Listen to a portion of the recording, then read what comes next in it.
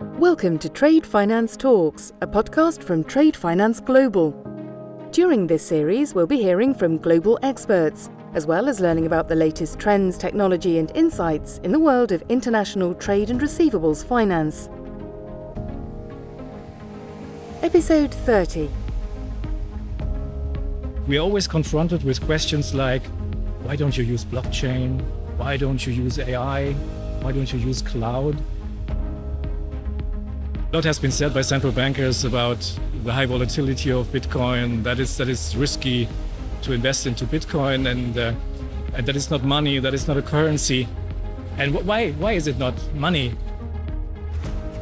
Welcome to Trade Finance Talks. My name is Dipesh Patel, editor at Trade Finance Global, and today I'm delighted to be joined by Dirk Buhlmann at the ECB here at Sibos in London. Dirk, we're so excited to hear you speaking tomorrow about the latest in SEPA and also TIPS. But just to start off with, what's your elevator pitch? So tell us who you are and what you do at the ECB. Elevator pitch, I think, is that a central bank is no different from other market participants. We have to be informed about what's going on in the field of innovation. We have to assess new developments, and we have to embrace change where necessary. And this is what we do. This is why we have an innovation team inside the European Central Bank.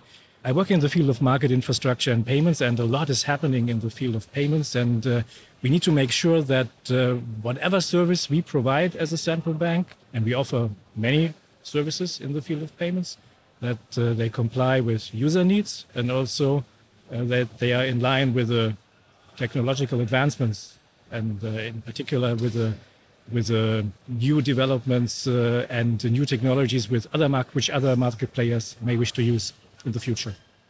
So Dirk, what are the main initiatives and research projects coming out of the ECB Innovation Lab? So perhaps let's also touch upon the Eurochain Research Network. We have a Eurochain network. What's that? It's a cooperation between central banks in Europe. It's a voluntary network where we come together, where we explore new technologies, and today with a particular focus on distributed ledger technologies. Since we operate large systems which are the backbone of the financial sector, since we run some projects which will in 2 or 3 years go live, we are always confronted with questions like, why don't you use blockchain? Why don't you use AI? Why don't you use cloud?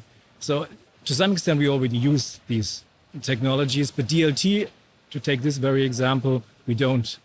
But at a very early stage, we were confronted with this question because we are working on so many projects, and the market participants in particular ask us, hey, if you do something new, why don't you use DLT? And that was a couple of years ago. We didn't have the answer, so we created an innovation lab. It's really something, I would say, at least in Europe, in the central bank community, quite unique, because we've decided not only to do desktop research, we decided really to roll up our sleeves and to try to understand the technology. So we have a team composed of IT experts and business experts. And they are really looking into the matter. They are exploring DLT protocols like Hyperledger, Corda. We are also working together with R3 and IBM, for example, to better understand to what extent this technology could potentially one day be used for our own services. So you're in the exploratory phase of looking at some of these technologies, but I guess you just said you were looking at the technologies because people were asking you to explore them. Do you see a real use case, or rather do you see real customer pain points that such technologies can help address? From today's perspective, no.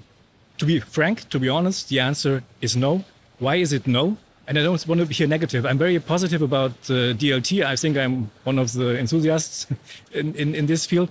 But we have to realize that what we offer as a service to the market is really of systemic importance. If liquidity doesn't flow from one country in the euro area to another, we're in trouble. So we have to use technology which is well proven, which is well tested, which scale, which is speedy. And when we started exploring DLT a couple of years ago, we realized, it's not really fit for purpose. It's not really as stable as we thought, maybe not as efficient as we thought, but we see a lot is happening in this field, and there are enormous developments and the improvements are substantial. So I personally think that's only a matter of time before DLT could be better, potentially be better than existing technologies. We just don't see it at this stage. We see maybe to some extent DLT is as good as existing technology. But I think this is not a sufficient reason for us to move to DLT. If it's better, that's a different story. And this is why we are exploring it. And we want to be close to these developments because we want to understand when is the right moment in time, when is the technology fit for our purpose. I'm not saying it's not fit for purpose in general, but for our purpose, when you look at large value payments, retail payments, and our specific role and mandate as a central bank, at this stage, it's unfortunately not yet possible to use it. That's very interesting, and we see lots of central banks, Bank of England, for example, even looking at the use cases for fiat currencies and stable coins within that wider remit of maintaining liquidity. Do you see this?